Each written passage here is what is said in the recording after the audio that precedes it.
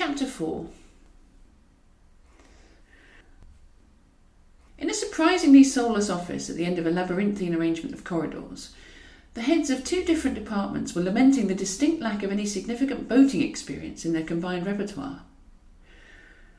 They'd been forced to set sail with no real maps and no additional crew, just a reluctant captain who'd been given no choice in his assignment by his own version of the Admiralty, and one measly first officer, whom he'd had to effectively press gang in order to get him to even report to the gangplank of their precariously balanced vessel in the first place.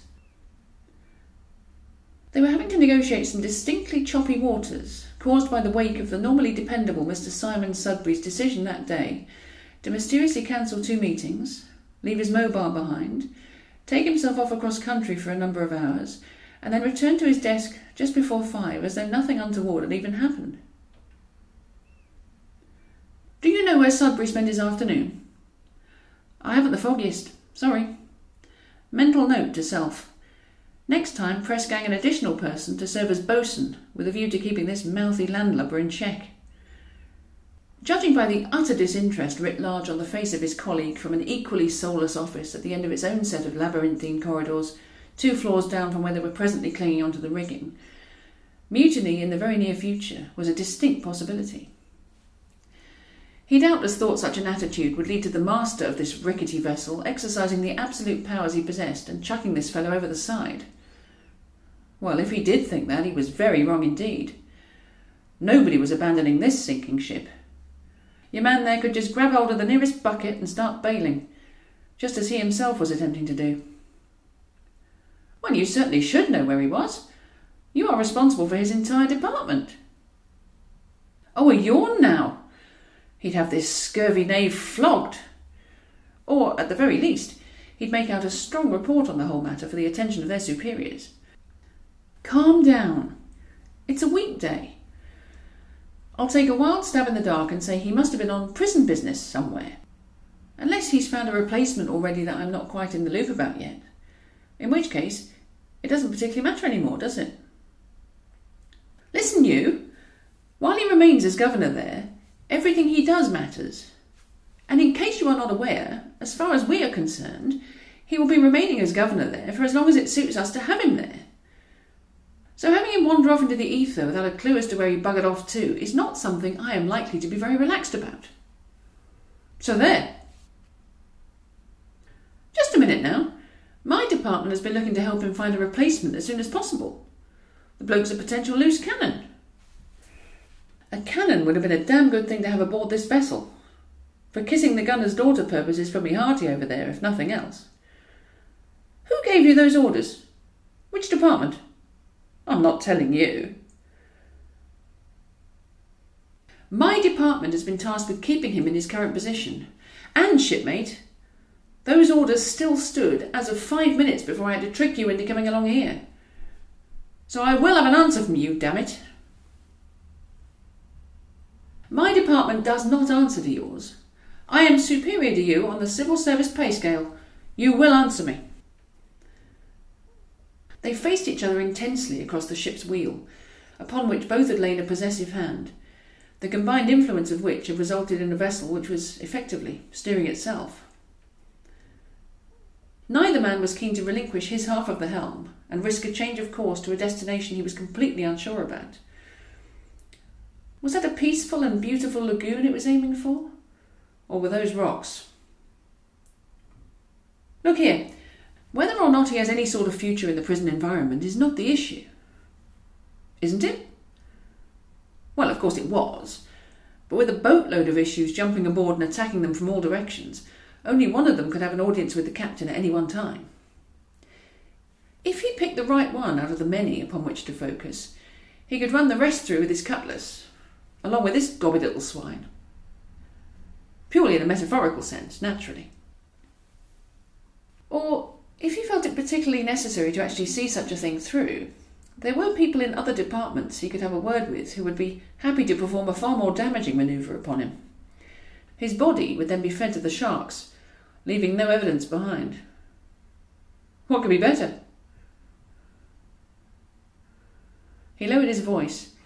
It lent an air of urgency and undeniable importance to what he said next. We don't know where he was. Do you know what that means?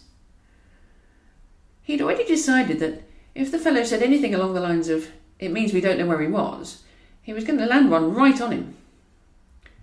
Fortunately for them both, what came back was something a little more sensible. I'd say it means someone somewhere must know where he went.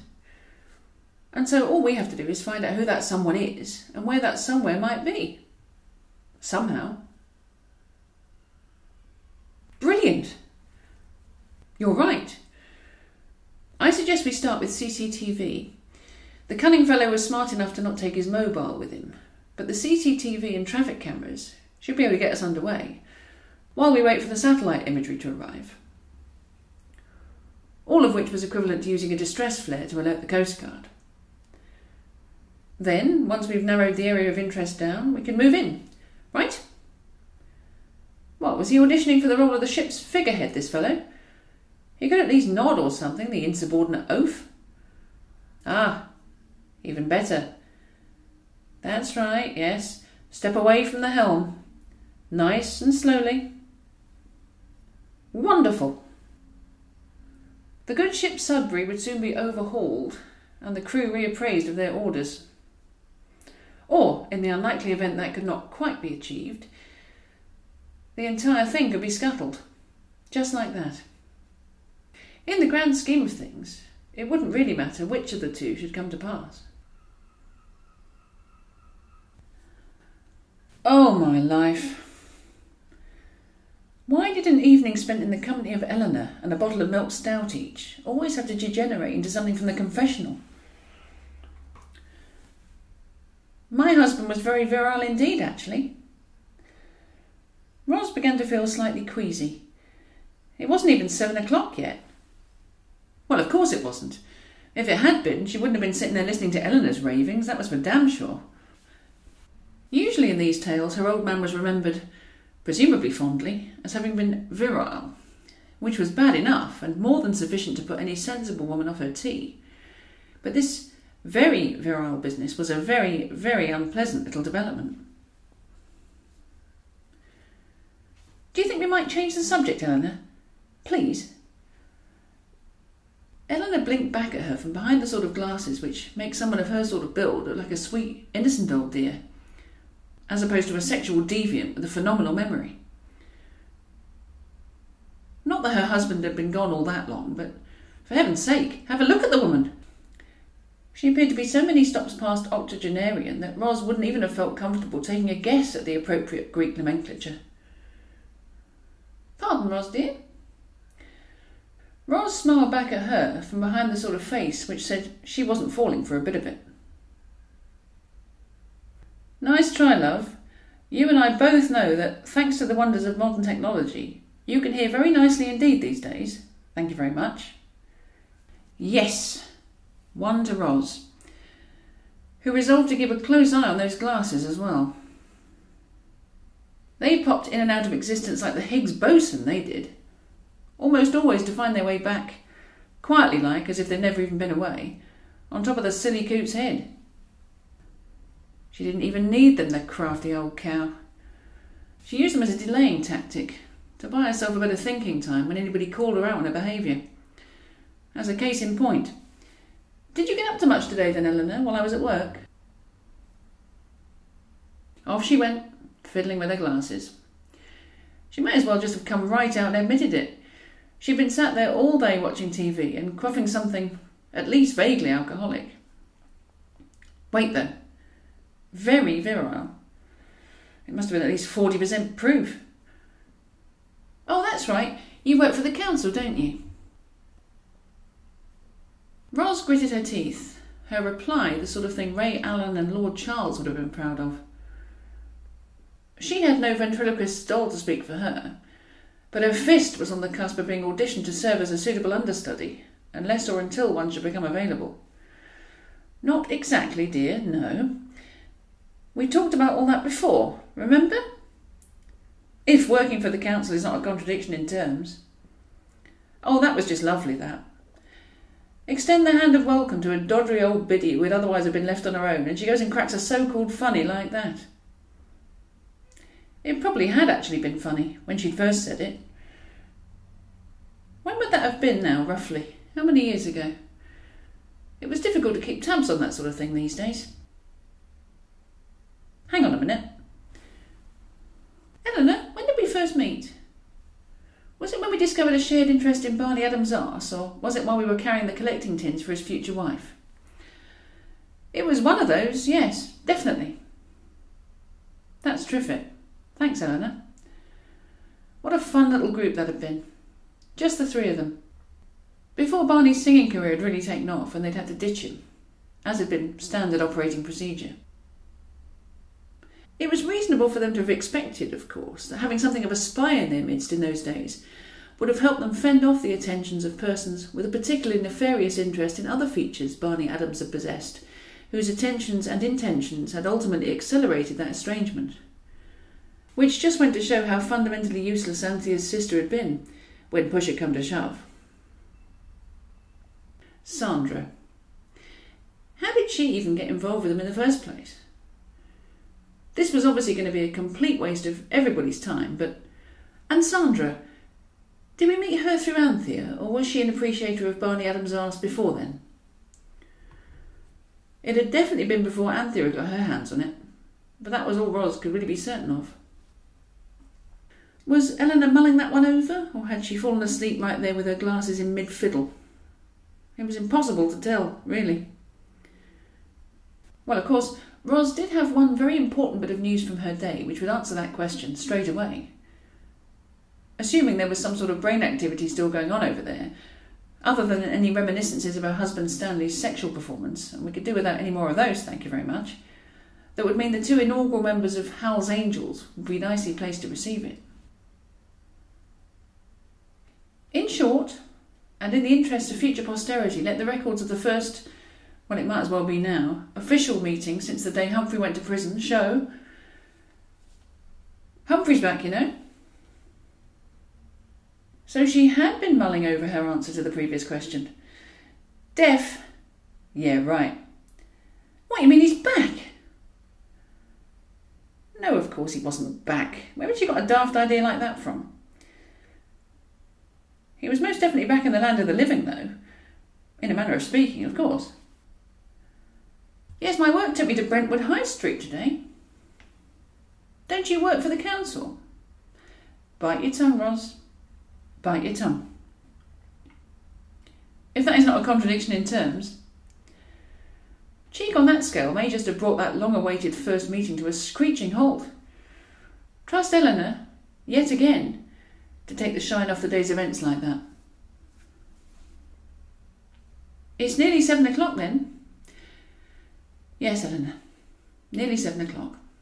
Almost time for Lovewell QC. Ros knew that. Of course she knew that.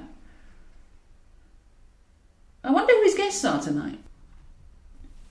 Ros could have told her, but she made the executive decision not to. Pretty much as she'd done every night, since that kind of information may have been relevant. Well, Eleanor thought her old friend worked for the council. Who was Ros to disabuse her of that theory?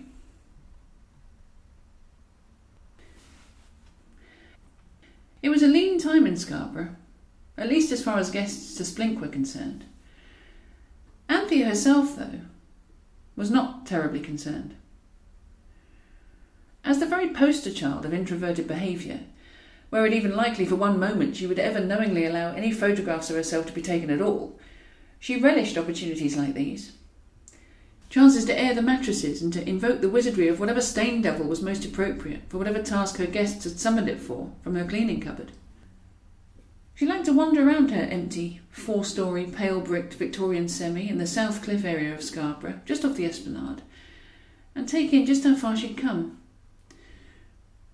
Barney often accompanied her, although she could have told him they'd come 3 times the distance to the moon and back and he would have believed her. Which was not so much the result of any kind of blind devotion on his part, or even a complete disinterest in arguing with her. It was simply his profound lack of situational awareness. He seldom knew whether he was coming or going. Well, no. Thankfully, he was at least 50% there on that score. And he was, without question, A simply amazing dad. For one thing, he had an incredible talent for getting their little boy to bed, nice and early of an evening. 6:45, regular as clockwork, down he went, showing judgment well beyond his years, in thereby avoiding any possibility whatsoever of accidentally running into Lovewell QC of a weeknight. Thanks to that 15 minutes of frenetic fornication on the open deck of that cruise, there was always the tiniest chance Anthea's little boy might just be this ubiquitous show business figure's grandson, but only if she entertained the thought, which she very seldom permitted herself to do. Anthea settled down in her basement living room, with its subterranean view of the passing populace, and switched on her TV set. Then she remembered the very ethos of her establishment, whether it currently had guests in it or not, and rushed across the room to pull the curtains. She saw Barney's reflection in the window as she did so. This was something of an old routine, really, and she definitely had the advantage over her husband, having at least a rudimentary understanding of the laws of incidence and reflection. Never mind. She watched him sneak up behind her, but then closed her eyes in anticipation of his strong and protective arms enveloping her. He held her so tightly, preventing any stupidly negative feelings from getting anywhere near as far as her voice box. That was well worth playing dumb for. It was letting the modern female side down, obviously. Women weren't meant to encourage that sort of behaviour in their men these days. They were supposed to view each other as equals in absolutely every respect. Had she been obliged to explain her old-fashioned attitude, her chief witness would have been just that. It was old-fashioned. As such, it did not look out of place at all in an establishment like hers. In which case, why was she even feeling guilty? She had a husband 15 years her junior, making her feel like $1,001 plus copious amounts of interest to attend to first. God, he was a tremendously passionate kisser. And the state of her. I love you, Anthea. Yes, she genuinely believed he probably did. That was progress indeed. What did anything else even matter then? She wasn't the sort of person who found it easy to return words of that sort to their sender, but she was pretty confident Barney knew how she felt about him. She was generally not shy about expressing her feelings through actions. It was just the words which sometimes caused her great difficulties. Did he go down all right? Oh yeah, no problem at all. You're a brilliant dad, you know that? He beamed at her, just like always. Maybe she was a bit handy when it came to choosing the right words. I told him a story all about this really lucky man who marries this beautiful princess. Oh dear. This was usually where things started heading downhill fast. I'd sooner you told him the one about the incredibly lucky woman who married this gorgeous prince. With a fantastic arse. No. It was a story for a 4-year-old child, not something that might have been dashed off by Jackie Collins. But that's not how the world is these days, Anthea. Probably not, no. Although, in her opinion, which when all was said and done was the only opinion she was ever really interested in, the world, these days, had gone stark raving bonkers. He needs to learn his place, right from the off. Things were now hurtling downhill faster than Alberto Tomba. What place is that then? He's got to learn that he's not as important as any lady he's lucky enough to get. His job will be to make her shine. Like what I do for you. I hope, anyway. That was nonsense, and it definitely wasn't any kind of equality. No, Barney. I want him to learn to be the sort of strong, dependable, brave and honourable man any lady would consider herself lucky to have looking after her. Like you. That's what you do for me. He opened his mouth and then quickly closed it again. He'd evidently planned to argue the point with her and had then thought much better of it. Well, I wouldn't dream of arguing with you. See? Wait a minute, though. She wanted him to argue with her. Why wouldn't you dream of arguing with me? Because that's not my place. I told you, I'm here to make you feel good. I hope. But you wanted to argue with me.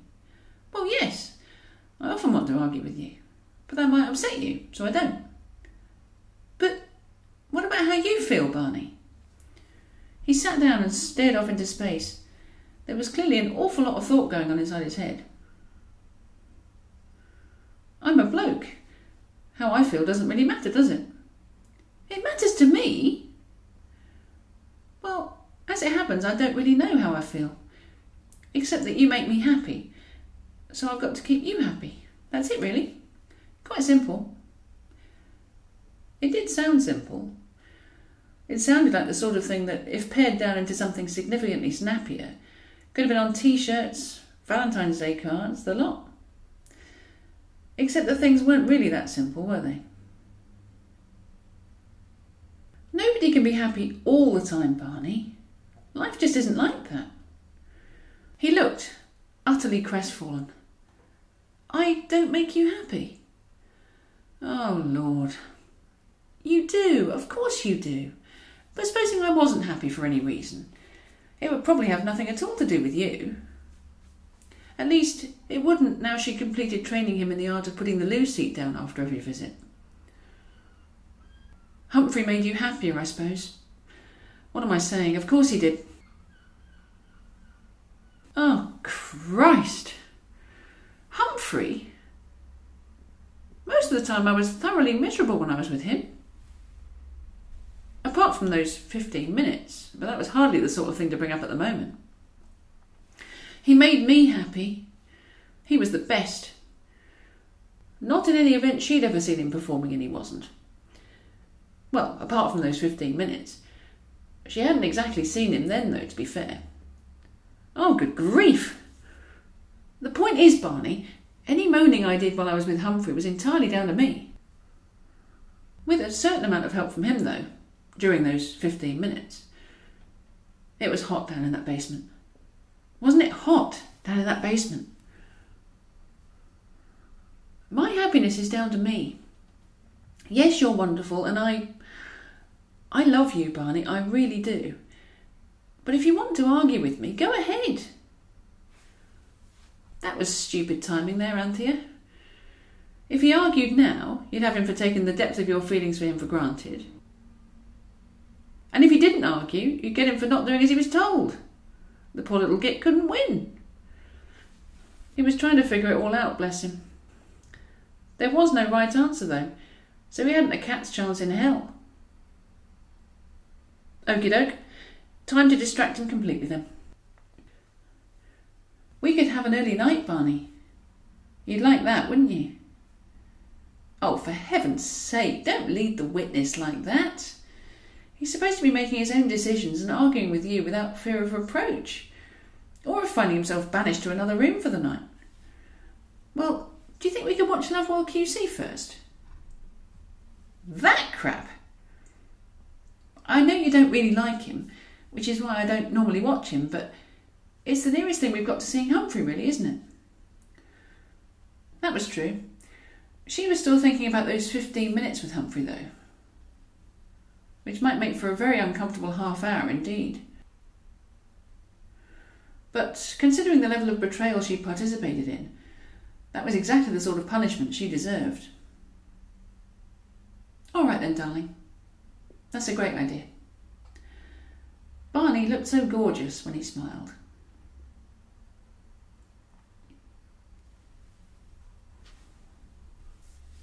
"5 minutes, Michael." The young TV runner who delivered that message, together with an accompanying 2 brisk raps on the door to Lovewell QC's dressing room, had already turned to make his way back to the studio floor when he heard that same door opening behind him. The man behind the door had one eyebrow raised in a quizzical, yet remarkably intimidating manner. It was only then the runner realised that, far from standing on ceremony, he'd just pulled up a nice comfy chair and plonked himself right down on it. Fancy calling him Michael! He was well aware of the man's brilliance, and even more aware that a lack of any appreciable manners would fail to convey the deep respect he had for Mr. Lovewell QC. On the contrary, It would more than likely completely piss him off. I'm sorry, Mr. Lovewell. 5 minutes, please, Mr. Lovewell. Sir. He'd probably be fired now. His very first day on the job, too. Unless one of the people who helped him get this television gig could be persuaded to have a word with Mr. Lovewell QC and tell him how very sorry he was.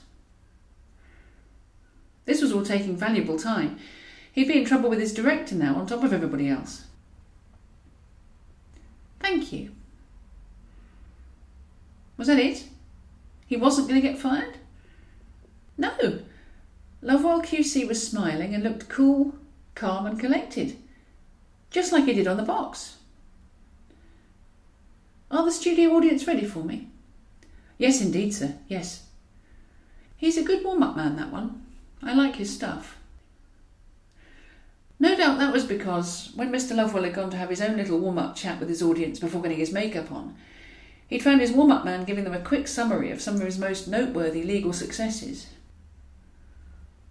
He possibly wouldn't have been quite so impressed with the fart and bum gags which were unleashed as soon as he was back in that dressing room applying his foundation.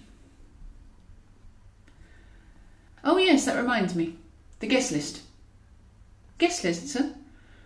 We're cutting it very fine here. I would like to see it. See it? That's right. You would like to see the guest list? That's right, yes.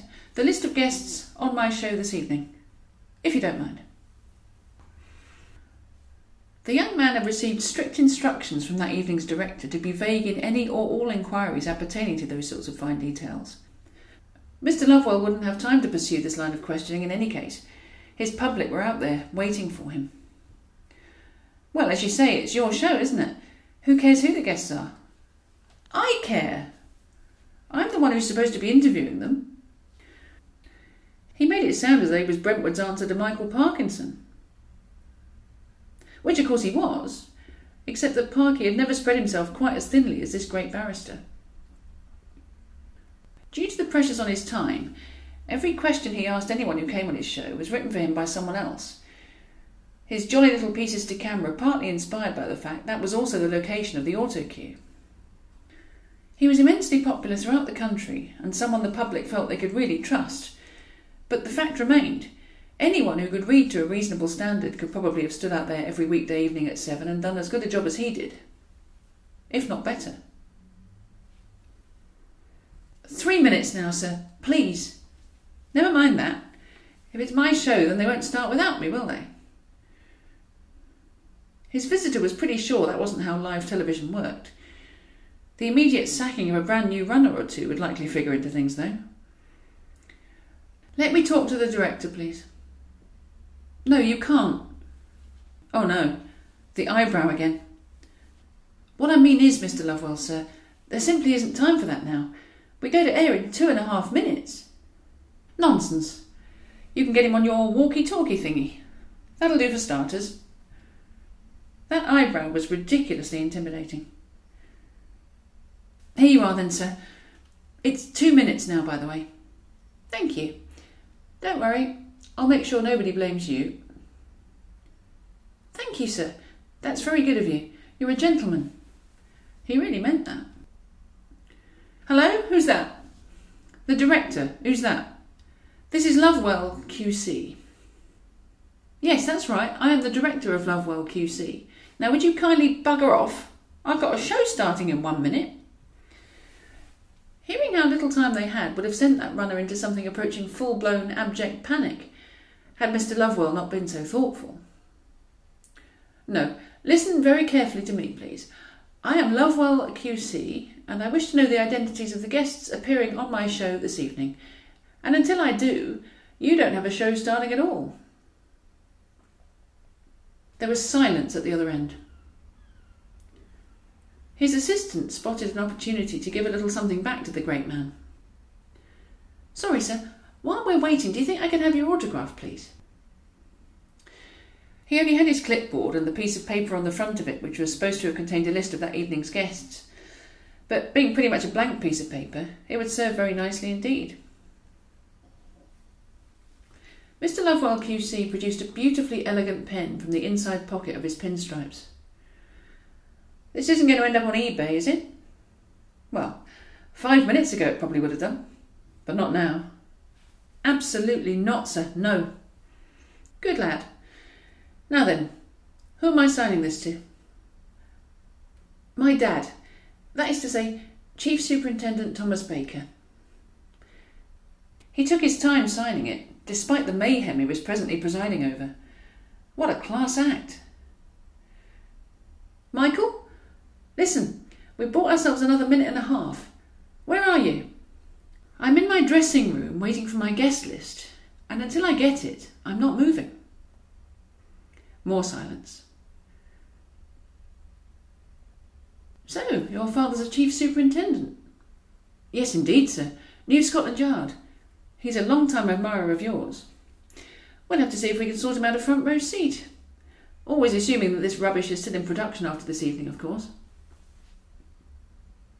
He laughed as though he really didn't care one way or the other.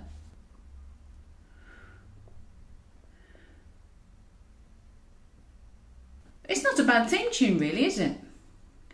Eleanor could hear that? Turn it up a bit, will you, dear? Pardon, Ros, dear? No, she couldn't hear that. What a relief. She must have been passing comment based on her memories of how the tune went, that was all. Not that her memory was all that crash out either. In that case, who knew what the silly old fool was on about? Although it did appear as though someone somewhere, who was a bit more proactive in getting their volume sorted than they'd been, liked the theme tune rather a lot.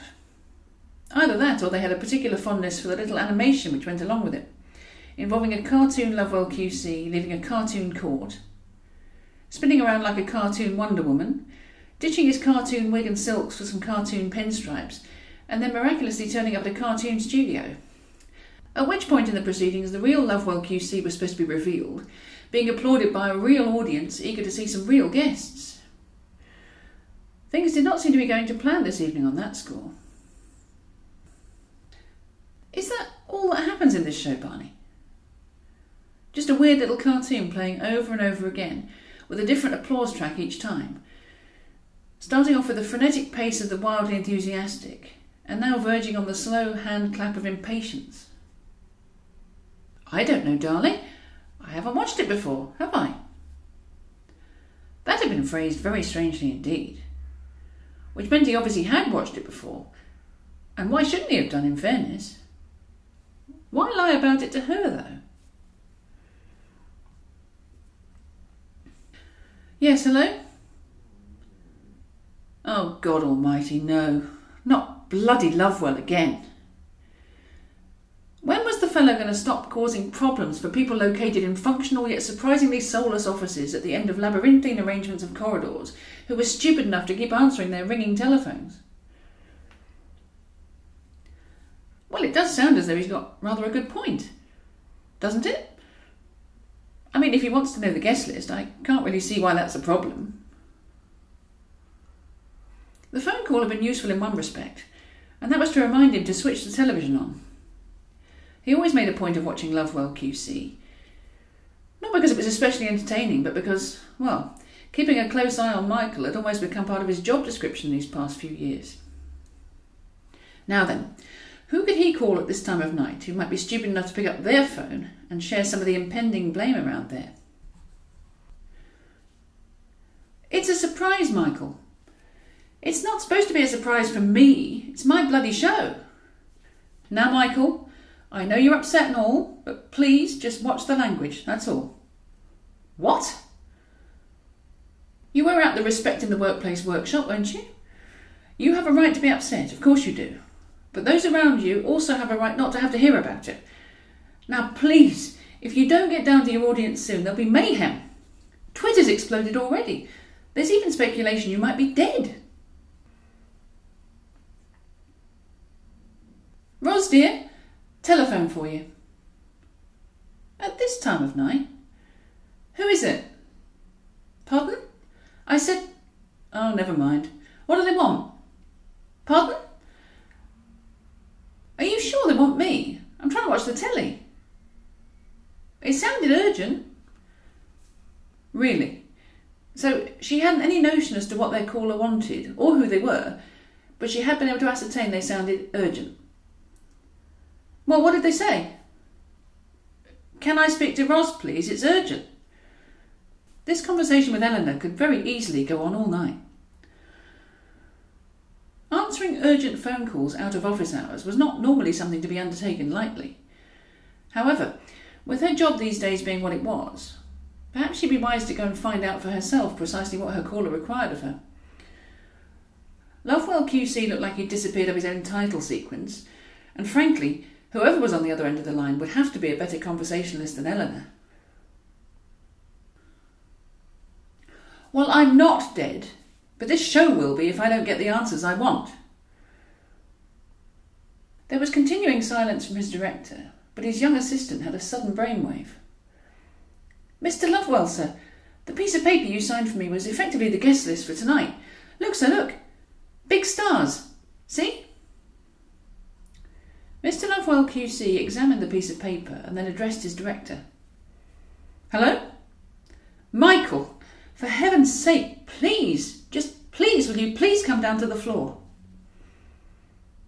Who are the big stars I am to interview? That's all I want to know. It's not difficult. Ah, well, they're the big stars, aren't they?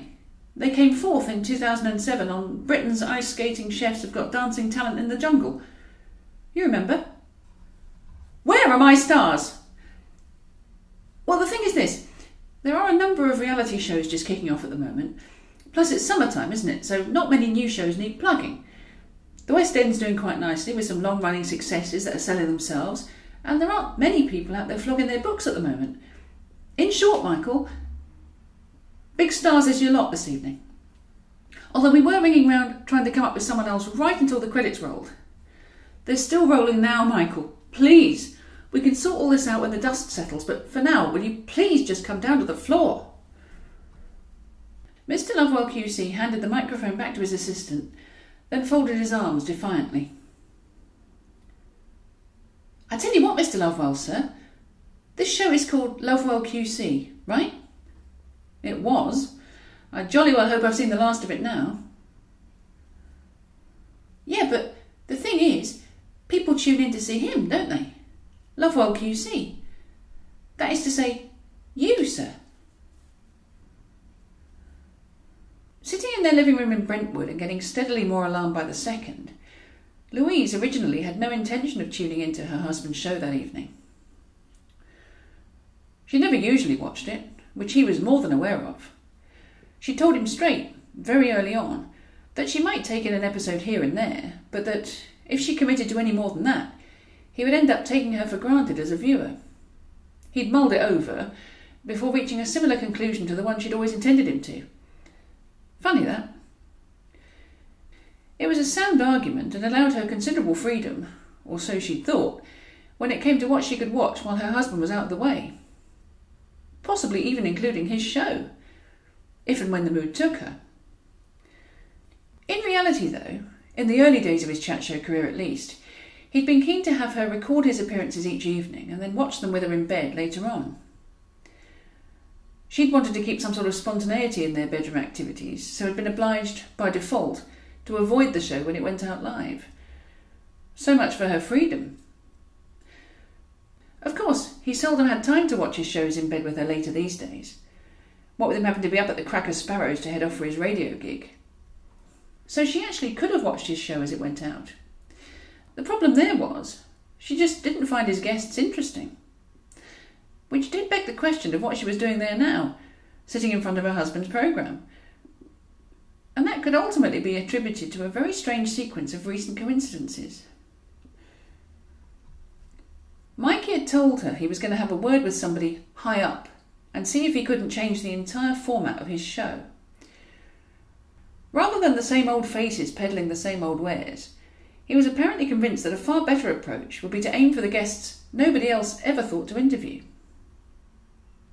But he'd been saying the same thing off and on for a couple of years now, and nothing about the format of that show had ever changed.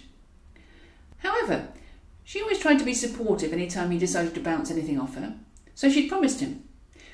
If and when he ever got anywhere with his scheme, she'd be more than happy to watch a couple of his shows live every once in a while. That evening, sitting there in her schoolgirl outfit, watching the 80s vintage offerings of TV Gold and running through the events of the day thus far in her mind, that series of remarkable coincidences began to unfold before her in real time. It was an annoying fact of modern life that all commercial television channels took their commercial breaks at the same time. A viewer jumping around between programmes during an ad break generally had the devil's own job trying to find a show of any kind to watch, let alone one which was in any way interesting. Well, that evening, Louise had tried 13 channels, and on each one she'd encountered some part of a commercial involving her husband. Just like that, one after the other. Right enough, he did seem to be the voice behind a great many products these days, so the chances of that sort of thing happening were possibly not as unlikely as they might have appeared. Indeed, had the commercials concerned been some of his fluffier ones, she may still not yet have sensed anything even slightly peculiar. But given that he'd been talking organ donation, paying off one's funeral in advance so one's relatives aren't landed with the bill for it, and promoting a dating agency for the recently bereaved in southwest Essex, she'd begun to get just a slight initial feeling of unease. Trying to shake that off, she'd grabbed the nearest magazine, which had fallen open at a photograph of her absurdly popular husband. She'd seen the picture before and had been impressed then with how handsome and charming he'd looked. Oddly, the expression she saw that evening seemed to be more reproachful in its makeup. The 14th channel she'd tried was one of those music ones, with no commercials at all for her to have to sit through. She'd not heard Message to Michael for a very long time, and had never really noticed its lyrics before. A man called Michael, who'd gone off in search of fame and fortune, but who'd been thwarted in his plans, and who could now only be reached courtesy of a messenger with his own pair of wings? Louise had switched herself over to her husband's chat show without further delay. The sight of the endless title sequences against a background sound of an audience who were nervous and talking amongst themselves had sent the fear of God through her. He'd been taken ill. He must have been. Or worse.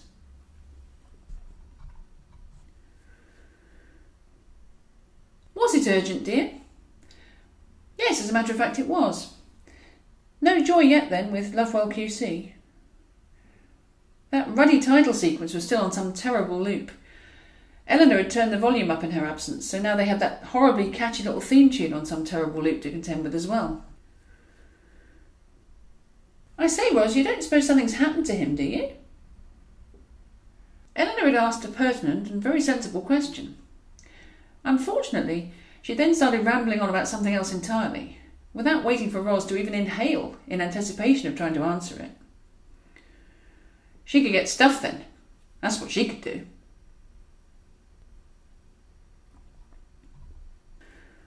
Michael remained defiantly stood in his doorway. Although his arms stayed folded, he decided to try to weigh up his options. They'd plainly reached an impasse of sorts, him and his director. Are you seriously telling me people don't want intelligent debate, probing discussions, and brilliantly witty repartee? Well, if you could somehow combine all that with a gunge tank and a dancing dog, then we might be in business. We can talk about all that after the show, Michael, please. This felt good. It also felt dangerous, but by heaven it felt good. Just out of interest, what did you expect me to do this evening on my live television chat show with no guests? Silence from his director. Brilliant. Oh, you'd have been able to wing it, Mr. Lovewell, sir. I had complete faith in you to sort it all out. What an absolutely delightful young man that assistant of his was. And of course, Lovewell QC would have been able to come up with something brilliant to cover the arses of whoever had put him in that position to begin with. But that wasn't the point. All right, Michael, tell me what you want and I'll see what I can do. Only please, can you please just come down to the floor? All he'd wanted was a guest list. Just a list of the guests he was supposed to have been interviewing. That was all. No, that wasn't all. He wanted shot of this miserable excuse for a gig. 4 long years of this toss he'd endured. with it being implied from all quarters for all of that time that his return to the law was just around the corner now. Admittedly, he hadn't expected his entirely reasonable request for some advance notice of the folk desperate enough to appear on this utter drivel to have such dramatic consequences. Still, it had given him a marvellous opportunity to dust off his artful pause and his penetrating gaze for the benefit of this small and exclusive audience. "What's your name, young man?" The young assistant snapped instantly to attention. "Quite right, too." "It's Tom, sir." Tom. It was nice to finally encounter a half-decent version of one of those. "You're new here?" "Yes, that's right, sir. This is, well, it was, my first day on your show."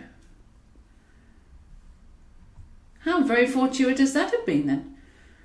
Michael couldn't quite put his finger on exactly how this standoff had started, but young Tom Baker there had somehow played a major part in it. The director hadn't troubled either of them for a while. Perhaps he'd decided it was the perfect week to take up anything from smoking cigarettes to sniffing glue. Michael couldn't very well stand there like that all night. There'd be significant fallout from all this, and he'd prefer not to be still standing there when they all came looking for him. It would appear as though he was waiting for them, which was absolutely not the impression he wanted to give. On the other hand, just walking off and taking his place in front of that audience would make him look ridiculous now. What was needed was perhaps a little divine intervention. "Excuse me, sir, isn't that your phone ringing?" Michael cocked his head a little to one side and listened. It was indeed his phone, which was sitting there in front of his makeup mirror. But there wasn't very much he could do to stop it from ringing without giving up the ground he had recently gained. "Excuse me, sir, I'll get it for you." Well done, Tom. It was an unfortunate time for the two of them to have met, actually. Michael would have liked to have pulled a few professional strings for this chap. He was a most obliging young man, reverent and respectful, and showing due diligence in making sure eminent persons of immense entertainment importance were afforded all due respect. He liked him. "Hello? Mikey! Oh, thank God, you're still alive!" For somewhat mysterious reasons, he felt the need to look down at himself before providing a reply to his wife's comment. "Yes, of course I am. What are you crying for? Is everything all right?" "I was so worried about you. I'll kill you for this." The quiet sobbing had been truly heartbreaking, so it was something of a relief when she ditched it in favour of something more in the confrontational line. This might just be the intervention he'd been looking for. Oh dear, had he just inadvertently clicked this private conversation over to speakerphone? Oh dear, oh dear. "What are you doing talking to me on this phone anyway? What do you expect a person to do when you call them?" He winked at his new friend Tom, as Louise was left to sort out the logistics of that one for herself. "Why aren't you doing your show?" "Well, it's like this. I haven't the faintest idea, really." There was no immediate reply. Of course there wasn't. If he couldn't come up with any answers, then there was certainly no great expectation that she would. "Are you all right, Mikey?" An interesting question.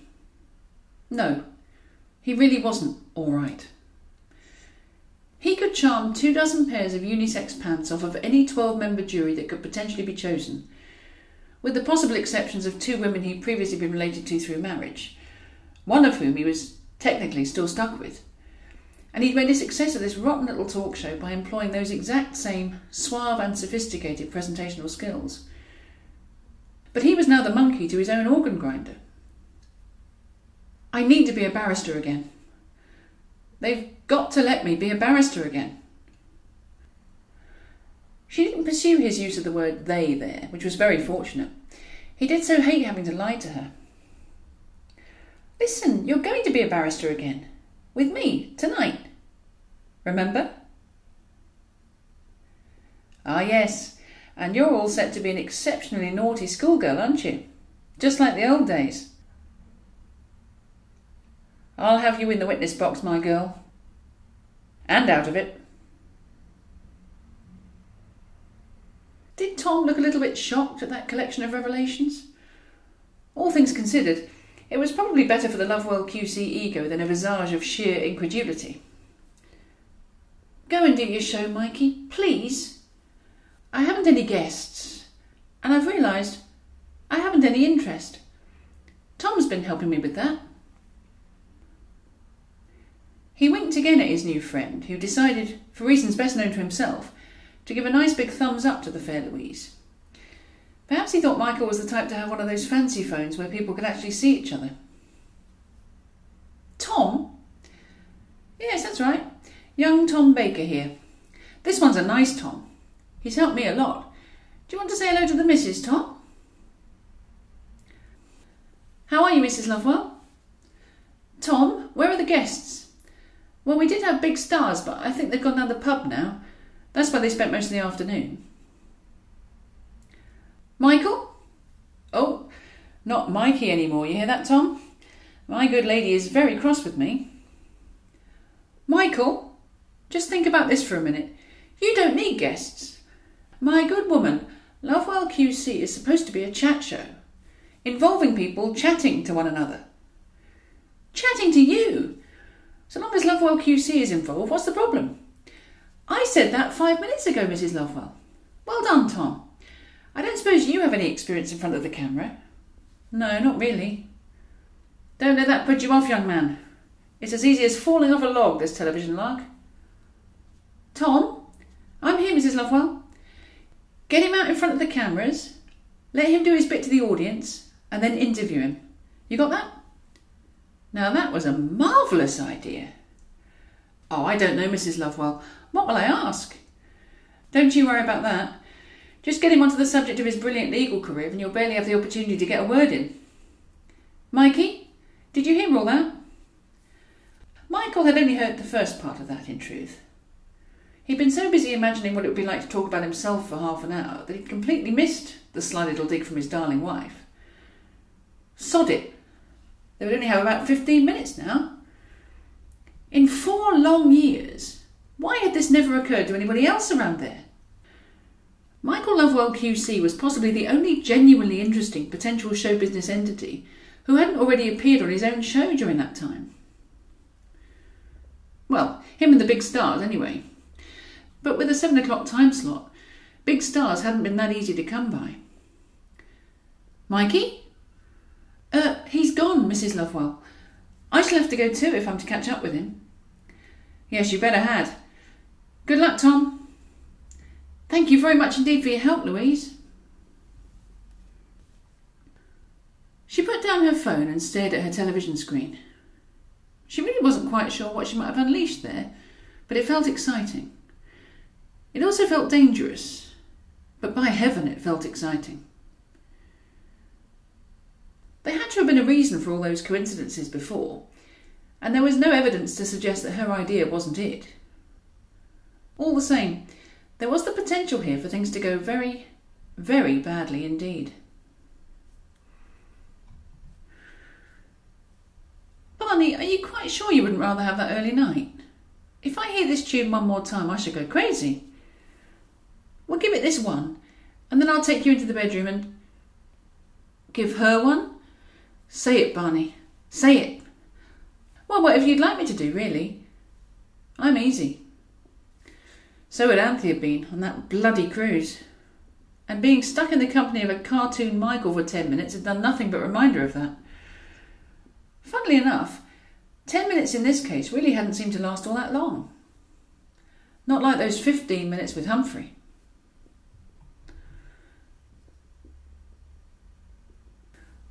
You're right, Eleanor. The general consensus on social media does seem to be that he snuffed it. Poor man.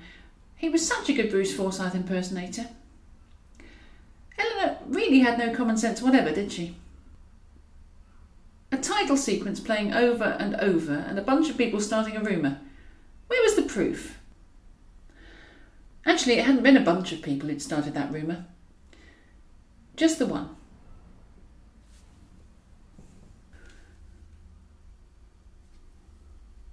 That's right, yes. Yes, I'll wait. Michael Lovewell, QC. Good as gold for 4 years and then wallop. Of course, it would have to happen at this time of night, wouldn't it? Hello? Yes, we certainly do have problems, don't we? Are you watching? Yes, I got word of that little rumour as well. Shame it's not true, really. It would undoubtedly have solved most of our immediate problems. Yes, you're right, of course. We must think of the bigger picture. Even if, right now, that bigger picture closely resembled a scream by Edvard Munch, with the head of department's own agonised face in the foreground, his own 2 hands covering his ears in a desperate attempt to prevent any news of Lovewell QC's escapades from reaching them.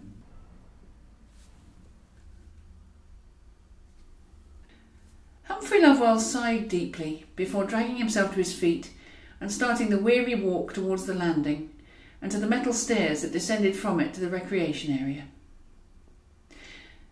The problem with taking the blame for the misdemeanours of that latest collection of random odds and sods was that Mr. Sudbury decided to retaliate by spitefully taking away his television. He was well used to that punishment by now, and for the most part it caused him no particular inconvenience, except at rather specific times. For instance, at around about 7 o'clock on any weekday evening. Lovewell QC was a programme he always looked forward to, although so far he'd managed to avoid going so far as to actually watch it. To sit through an episode would have been very difficult. For all sorts of reasons really, but chiefly because Lovewell QC himself was a backstabbing, self-serving, two-faced and barefaced bastard. Bottling up negative feelings of such hatred towards such a spineless yet ruthless git would have been bad news for Humphrey's mental health, so he developed quite a nice little way of dealing with them. Had he ever sat down on his own with the intention of watching a whole half hour of that rubbish, he'd have found himself standing up outside his governor's office a minute and a half later instead, having to explain yet another violent episode. Although at least for once it would only involve him duffing up an inanimate object. So instead, he would take great delight in quite calmly, but very deliberately, changing the channel as soon as the opening theme to his father's crap got cracking. Ronnie Barker's Fletch used to refer to things like that, ostensibly minor though they appeared to be, as little victories. For Lovewell QC's son, it was being able to exert just that little bit of power over perhaps the biggest tosser the world would ever know. Humphrey himself, of course, would probably run him a close second for that dubious honour.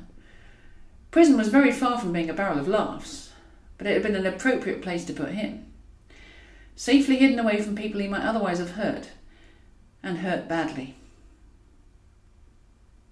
What he was punishing himself for wouldn't even have been classed as real crime, not in any legal sense, but there had been victims.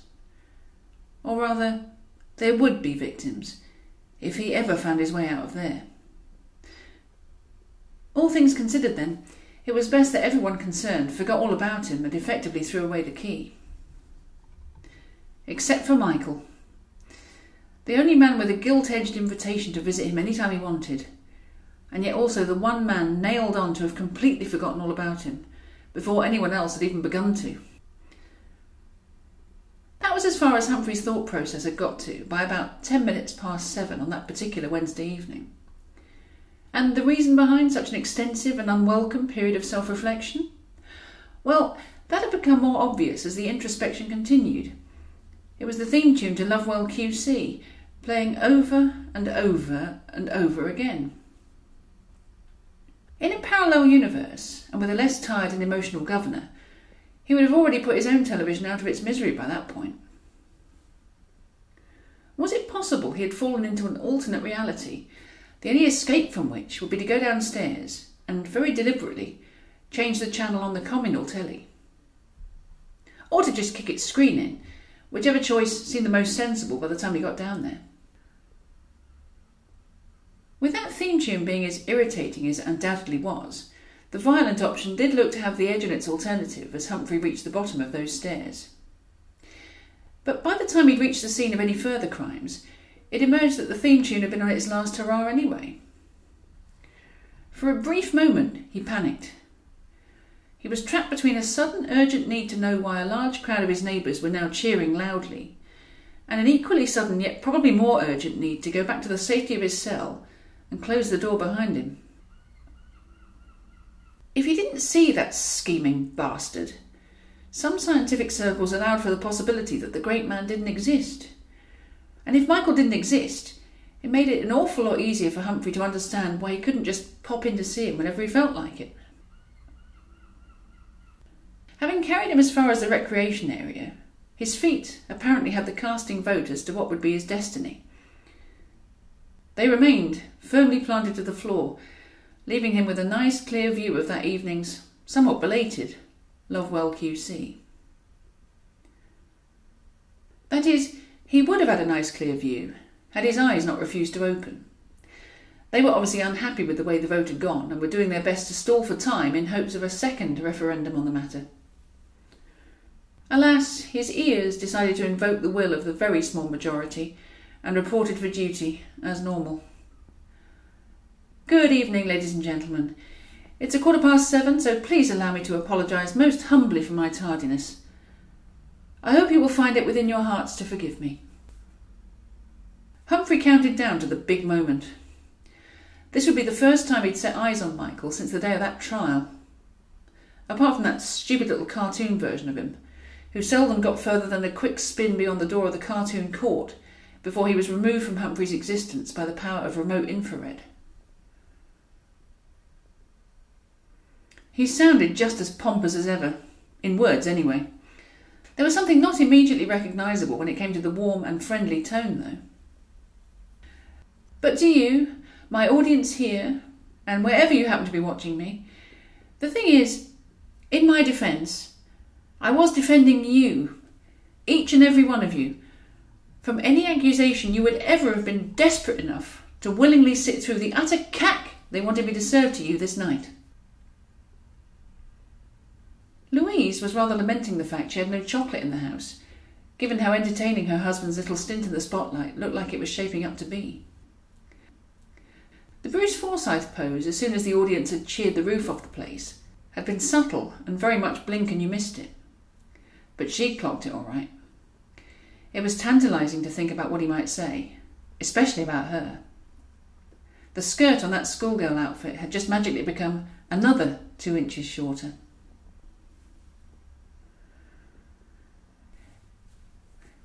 Sitting in his office at the end of a labyrinthine arrangement of corridors was a man who had already been here once before. He'd taken his eye off him again. Would he never bloody learn?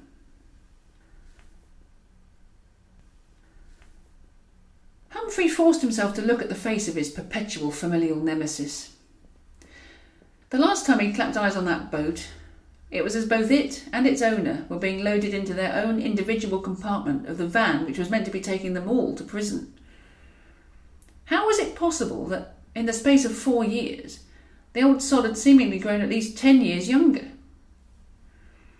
He allowed himself a faint smile at the thought of the old fool's first foray into the second flush of youth. That was just after he'd taken up with the lovely Louise, and when the pair of them were in the celebrity magazines. He'd gone for something vivid and tangerine-tinted in the hair-dye department, and something leather and ludicrous in the trousers. Humphrey had found it all highly amusing at a time when, as he could vividly recollect, there'd not been much humour in his day-to-day existence. Despite a much more subtle make-up job having been performed on the old swine this time, Humphrey recognised the features from his own inherited reflection, the massive hooter in particular. He decided to stick with the white hair. That was a definite improvement. The length of it was embarrassing, though. He was still vain in the matter of his barnet, then. He had a strange little movement going on during his piece to camera there. What was that? Who did he think he was, then? Terry Wogan?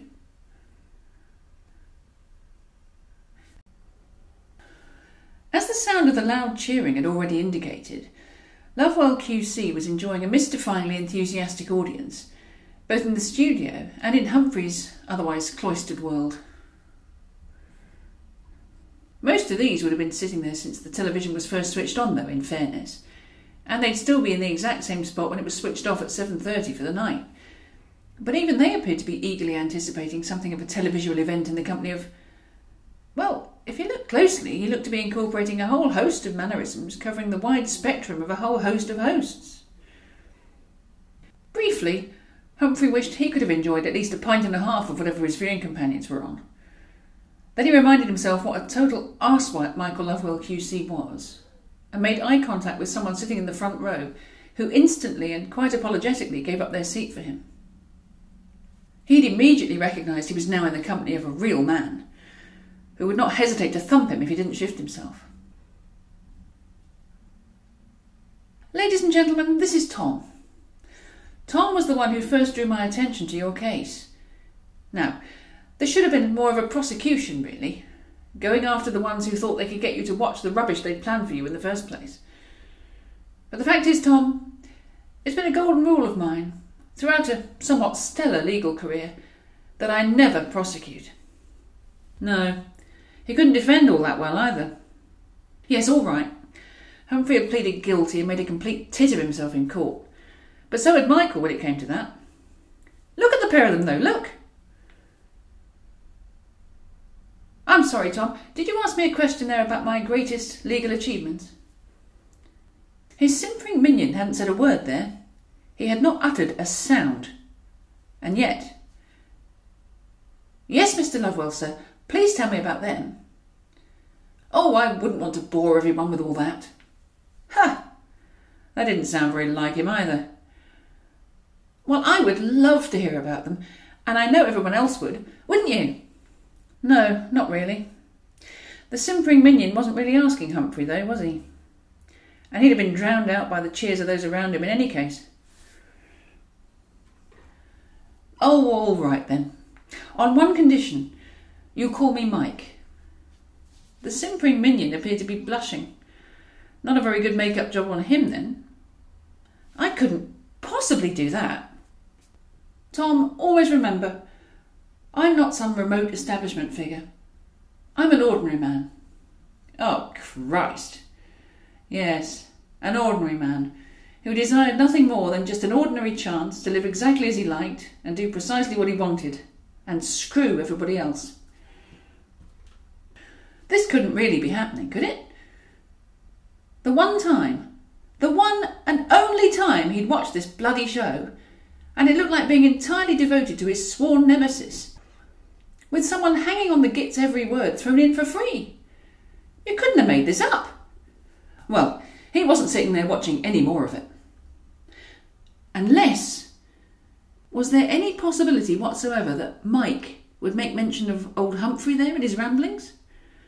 Because if there was any possibility of anything momentous like that happening, he'd tell this lot to shut up while whacking the volume right up.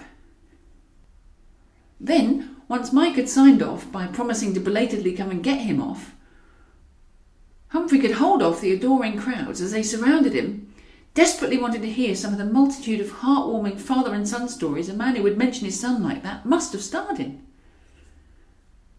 Except that he was rabbiting away about his legal successes, wasn't he? Even speaking quickly and completely talking over his simpering minion as he was, he still wouldn't be able to fit all those in, let alone any stories which would imply he'd been less than triumphant. Right, he definitely wasn't sitting there watching any more of this crap then.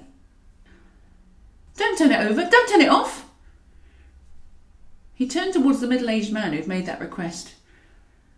Humphrey couldn't recall ever having seen him before, and he never forgot a face, not in there.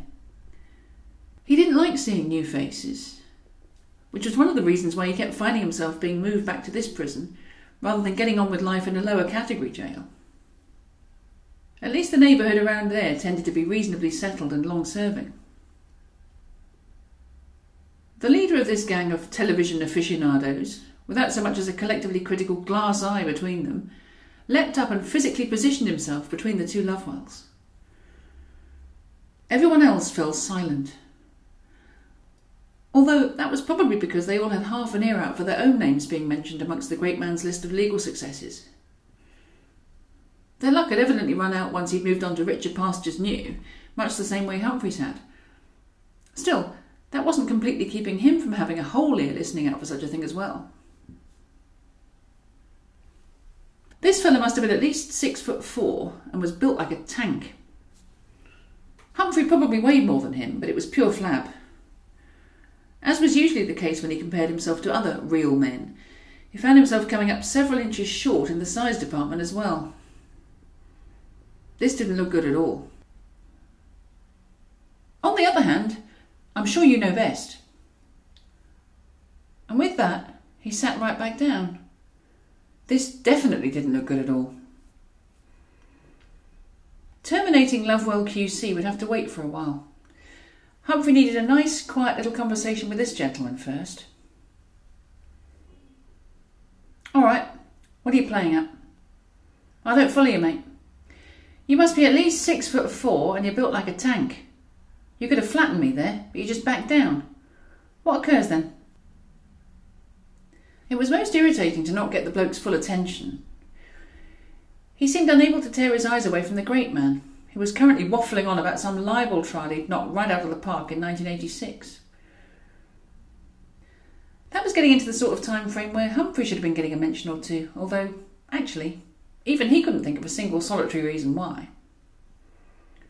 Look at him. He's a gentleman, he is. The assembled little crowd, with the obvious exception of Humphrey, were quite vociferous in agreeing with him.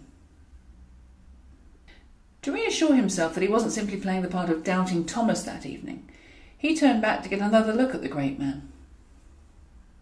It was a dramatic scene, some sort of closing speech if Humphrey had to hazard a guess, or, in other words, a chance for Michael to drone on without fear of interruption. The spotlight was embarrassing. It wasn't even as though it added any drama. He'd already told everyone and his wife how he'd won the bloody thing that day. Oh, and now he was telling them all about his wife, years before she became his wife, when he'd taken her with him to the Old Bailey for the day. When and how had that happened? Humphrey should have had first refusal on that sort of gig, and refuse it he would have done, make no mistake about that. He may have received little to none of his father's attention, even in those days, but at least it was on his terms and not the great man's. Even now he'd made it very clear to Louise, via a terribly handy messenger, that only a grovelling, snivelling, and uncharacteristically convincing appeal from the two-faced backstabber she'd hitched her matrimonial wagon to would get him back in communication with the outside world. Under those circumstances, it seemed unlikely anyone on the outside would ever be hearing from Humphrey Lovewell again. Apart from hearing from him with the message they wouldn't be hearing from him. Apart from that. And that was a message which seemed to have got no farther than Louise herself. If it had even made it that far. Because his father couldn't possibly have passed up the opportunity to get down on his knees right there, in front of millions of viewers, and beg his egregiously wronged son to run him up a welcome mat the next time he found himself toiling in the prison workshop. Unless he truly didn't give a stuff, whether or not he ever laid eyes on him again. He really did love Louise, though, didn't he? That was unfortunate. It meant the great man had at least one redeeming feature. Trust him to be awkward like that, the bastard. What a poorly chosen day for Humphrey to finally establish contact with her, then. He kept his powder dry for so long, only to watch it turn into a damp squib in less than half a day. Nice going, Lovewell. It almost certainly meant that, in the grand scheme of things now, his time inside had actually achieved bog all. What were all these people applauding for? That Mr. Lovewell. He's a gentleman, is Mr. Lovewell. Absolutely. Definitely a gentleman. That seemed to be the general opinion of the assembled viewing public. The opinion of everyone, then, except Humphrey. As the lone dissenter, he was determined to be heard. What about the sentence he got for contempt, eh? What about that? He was too good to come and serve that with the likes of us, wasn't he? Or he thought he was. So he slithered out of it, somehow. That doesn't sound like much of a gentleman to me. You can't expect someone like Mr. Lovewell to spend time in here with the likes of us. He's a gentleman. He's seen me all right in the past. Typical.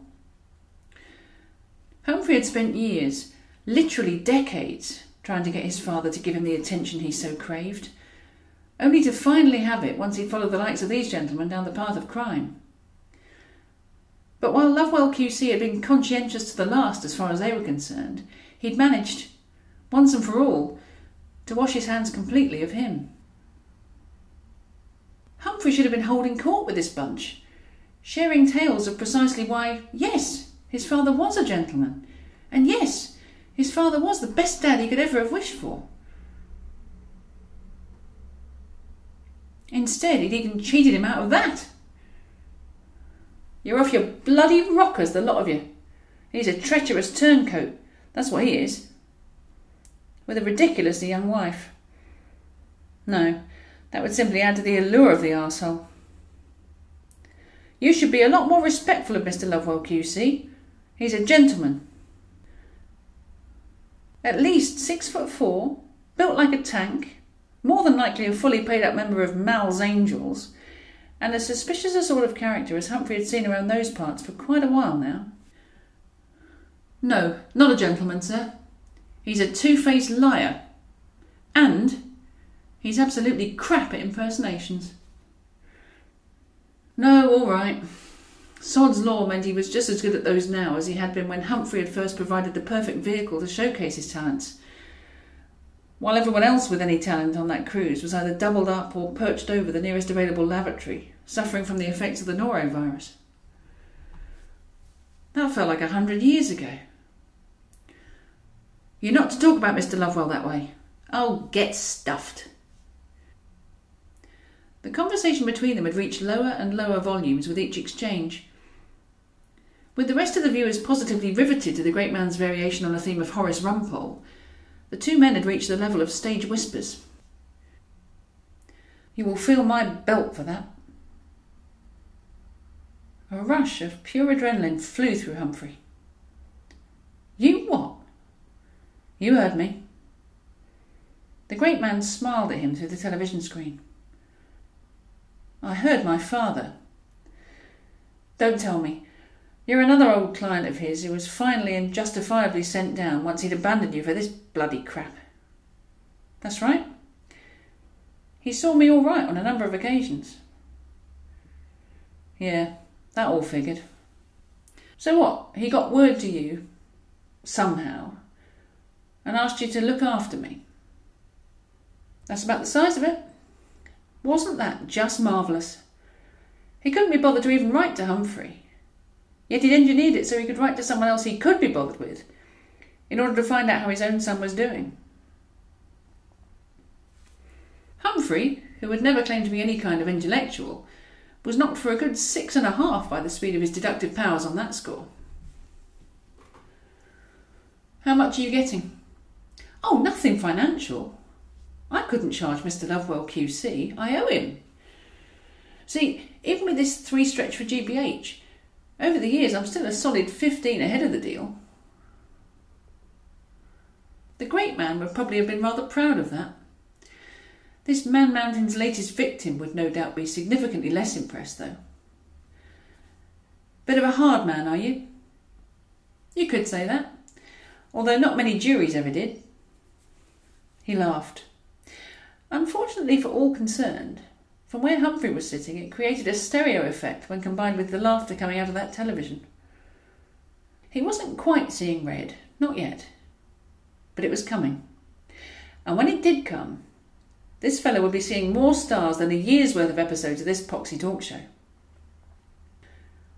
You're going to give me a good hiding then, are you? It was a question Humphrey always heard himself asking whenever one of these paid renter-heavies pitched up. No, of course not. That was the stock answer he always got.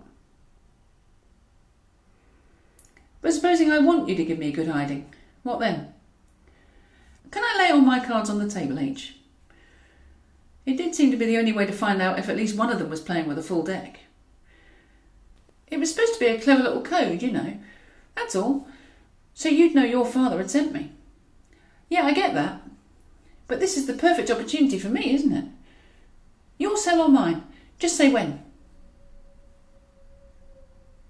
The man opened his eyes, Very, very widely indeed. That was the expression Humphrey had come to expect once these conversations tried to concentrate on a few specifics. You could really go to town on me. I wouldn't cry, I promise you.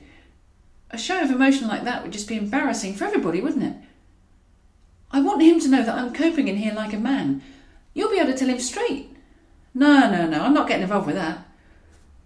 This was absolutely typical. Look, all I want is a bare-ass belt spanking I can take like a man. Then you can report that back to this bloody arsehole. Is that really too much to bloody ask? Yes, all right, he'd shouted that. And yes, he was aware that everyone, including for some surreal reason the aforementioned arsehole and that simpering minion, were all now staring at him. The television too had been waiting for a question from someone in their studio audience, so at least that strange little spell was broken almost immediately. On the subject of being a man, he did give me some very nice items of women's wear for you. He wasn't sure of his size, but I'm sure he'd be happy to exchange the items if I was to bell him. I've got them in my cell. You can come and try them on if you like, after this is finished. This was sort of back to the script. Hang about. So you're happy for people to know I'm in your cell with you, trying on women's gear. But you won't give me a damn good hiding so I can prove I'm a man? Talk about double standards. Don't take this the wrong way, Humphrey, mate, but Mr. Lovewell did sort of convey the message to me that you were the sort of man who coped best with what life had to chuck at you from within the comforting embrace of a tight-fitting pair of ladies' knickers. Huh. That just showed how completely out of touch the great man was then, didn't it? Modern-day Humphrey was a full-on, Steve McQueen-style, testosterone-soaked man, with no ifs, buts or maybes. His interest in women's wear, which had started way back when Mrs. Thatcher was still responsible for choosing No. 10's wallpaper, had been well and truly knocked on the head these past 4 years. For Christ's sake, what was the point of it in here? It had started out in 1985 as a fairly unconventional weapon in the battle to get his father's attention. Since he'd been completely unsuccessful in attracting that in any positive sense, even a taste of the great man's belt from time to time in response to it had been most welcome. But then over the years, it had evolved into something of a comfort to him, a way of getting in contact with his feminine side. Quite coincidentally, it had also been a handy way to get close to all sorts of women. Not least because there were very few women he couldn't make feel better about themselves, simply by putting himself next to them as a very pale comparison indeed. Whatever his father was playing at with his 2019 women's wear offerings, Humphrey wanted nothing to do with it. He'd found other, more conventional ways of dealing with his frustrations, as this fellow was well on the way to finding out.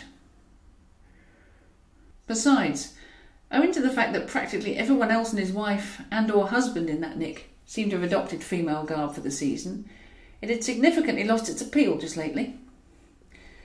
Perhaps it too had fallen foul of a shoddy barrister with no concern whatsoever for the people he priced up, packaged carefully, and then sold down the nearest river. You can tell him from me he can stick his women's wear. He just caught himself in time, thankfully not yet quite in the act of making inquiries as to the specific nature of the garments. Yes, that was very much part of the usual script too. For what it's worth, I think you're an ungrateful little sod. If Mr. Lovewell bought me a collection of good quality lingerie, I'd at least want to try it on to see if it fitted. And even if it didn't, at least it would show that he cared. That was an interesting take on things this bloke had, if not perhaps also a little disturbing. So it was lingerie the great man had sent in, was it? The only possible reason for doing so would be to cast significant doubt upon Humphrey's credentials as a real man. Which meant his son was going to have to come up with an overwhelmingly masculine course of action, so his father could get the message, once and for all. As for the notion that Michael cared about Humphrey in any way, that appeared to fit neither the available evidence nor the narrative Humphrey had come up with to explain his father's utter neglect. So the great man didn't care. It really was that simple. He didn't care about Humphrey, and he couldn't really have cared very much about this bloke either. So, ladies and gentlemen, we reached the end of our journey together this evening, and quite possibly for longer. Rest assured, however, we shall meet again.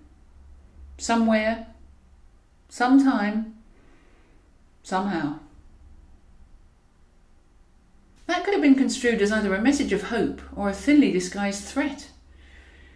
From the appreciative mumblings of Humphrey's viewing companions, though, it turned out to be pretty much word for word the way he always signed off at the end of his show. The only difference this time being the acknowledgement of the likelihood of his sacking. That was interesting in itself, then. Every night, for as far back as this lot could remember, he had mentioned the name of Humphrey's life coaching business back in Brentwood. Every night. Every night he'd gone to all that trouble. Why? I told you he cared, didn't I? Humphrey abandoned his thoughts and watched, completely helpless, as his father accepted the grateful cheers of an audience full of strangers, and then, having shaken the hand of his simpering minion, embraced him most warmly. Humphrey hadn't been keeping count of the straws he'd grasped at since he'd first taken his place in the front row of that ragtag congregation. But he did know instinctively he'd just seen the last of them. He doesn't care very much for you, does he? How do you mean? Well, I reckon we're well into double figures now with randoms like you who've just turned up in here to do his dirty work for him. He told you all about them, did he? No. No, of course he hadn't. Humphrey took a very deep breath. You've got 3 years in here, is that right? Oh, I won't serve the full 3 stretch. I'm going to be on my best behaviour, see? Was that a fact? That's very interesting, because my little 5 stretch is now stretching right round the bleeding cell block, thanks to people like you. Humphrey jumped to his feet, just as his father's credits rolled to a halt. The people sat nearby, who had seen this sort of thing happen before, could only watch and wait. I'm just here to watch your back, that's all. I can start now, actually, by letting this lot know that you are now my personal property. That will keep people away from you, and it will give you a good excuse to spend a bit of time in some of that women's wear. God, that did sound appealing. But there was simply no possibility it could ever happen. Humphrey was a man, as this bloke was just about to find out. Tell you what, why don't you put the word out that you are my personal property? That would achieve the same end, surely, while also focusing unwelcome attention away from Humphrey's end.